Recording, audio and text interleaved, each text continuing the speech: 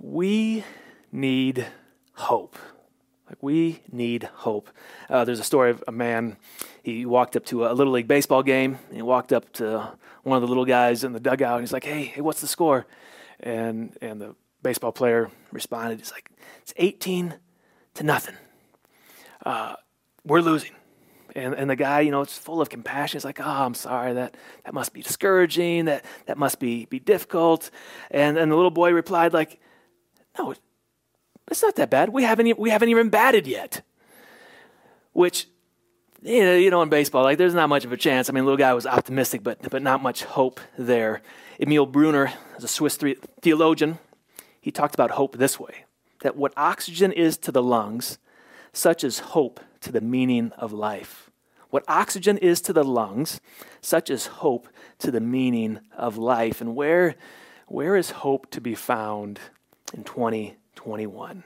Where is hope to be found in 2021? The Gospel of John records this time where Jesus was teaching, and his teaching was hard. And people were hearing it, and he had some disciples that had gathered around him, and the crowds were coming around and growing bigger. And Jesus was teaching in such a manner that people were like, nah, I'm good. I'm gonna walk away. I'm gonna walk away from this. And so Jesus asked his 12 disciples, those who were left after the crowds left and after other disciples walked away, Jesus said, do you want to leave too? Do you want to leave too? And Simon Peter answered him, Lord, to whom shall we go? You have the words of eternal life. To whom shall we go? You have the words of eternal life. And Jesus is our life, and Jesus is our hope. And during this time of pandemic, when so many in the church, outside of the church, are struggling for hope, something just to get them through the day, get them through the week, we have Jesus to offer. We should be extending Jesus to one another, extending hope to others, not because we think we're right, because we think we're better, we got the truth. No, it's because of this hope that we have. We offer Jesus. And last week we looked at Jesus, his identity and his character, that he is fully God.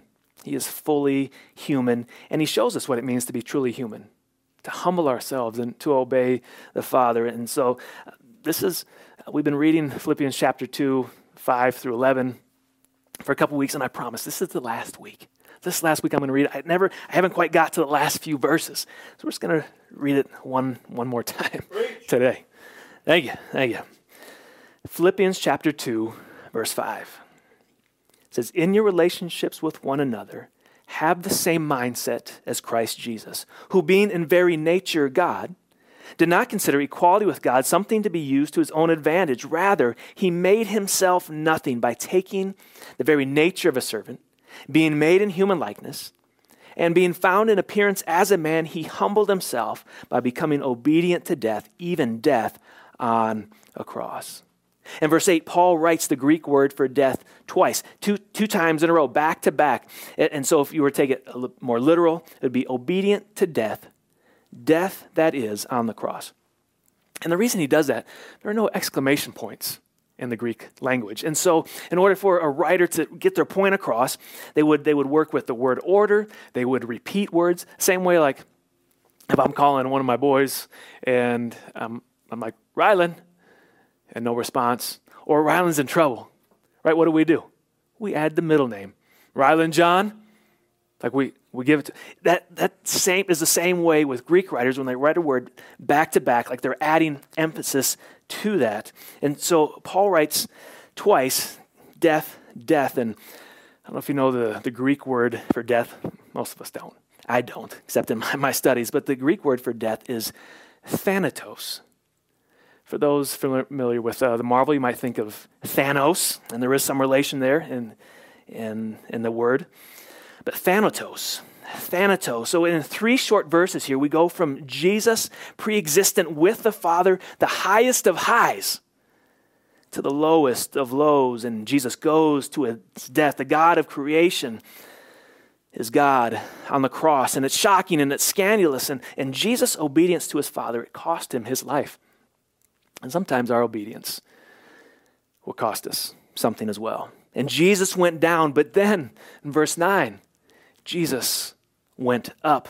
Therefore, God exalted him to the highest place and gave him the name that's above every name, that at the name of Jesus, every knee shall bow in heaven and earth and under the earth, and every tongue confess. That's the way I memorized it growing up. Every tongue confess that Jesus Christ is Lord, to the glory of God the Father. And so what God the Father is doing here, he's saying yes to Jesus' obedience and Jesus' life. He's saying amen, yes and amen to Jesus' life, his death. And imagine how reassuring this is to the Philippians to know that Jesus, the exalted one, the exalted Lord, is sovereign over the entire universe. And Jesus is already Lord, even though not all things have been made subject to him yet. That is our belief as Christians, that Jesus is already Lord of all, but not everything is subject to him yet. And so as Jesus followers, we talk about living between the times, living between the first coming and the second coming, and the already and the not yet. Already Jesus is Lord of all, but not yet. Not yet have we seen all things subject to him. And Jesus is King of kings. He's Lord of lords. And before whom, at God's final wrap-up, every knee will bow to pay him the homage, the honor that's due his name. And God has bestowed on Jesus a significance, on the name of Jesus, a significance excelling that of all other names. His name is above all other names. When verse 9 says the name that's above every name, that's a clear echo to the Old Testament. In fact, the Old Testament, there's passage after passage, scripture after scripture, talking about the name. The name of the Lord referred to God and his character. To honor the name was to honor God. And to honor God was to honor the name. So, for example, in Psalm 8, verse 1, it says, O Lord, our Lord, how majestic is your name. How majestic is your name in all the earth. And now Paul is saying that Jesus' name has been exalted to the same place of worth and honor as God himself.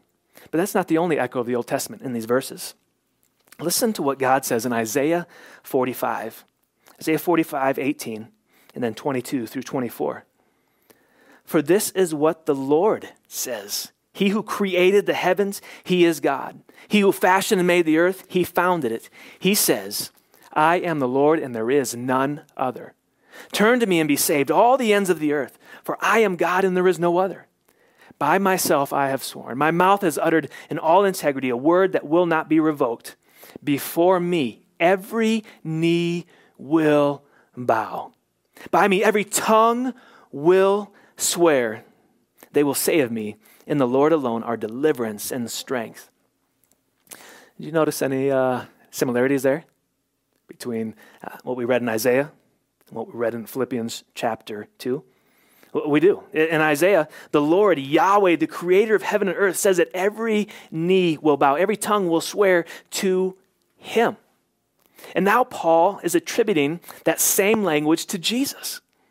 What is Paul saying?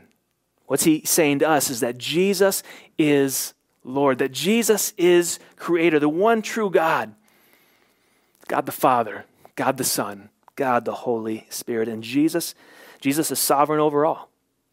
And the Greeks, they had all kinds of gods in all kinds of places. There were gods in the heavens, there were gods in the earth, there were gods in the sea, there were gods under the sea.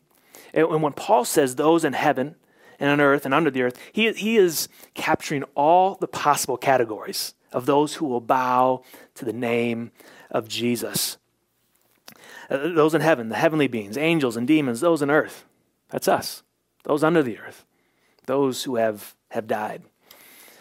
So this, again, imagine the encouragement to the Philippians. The Philippians were a church. They were being persecuted, like legit persecution.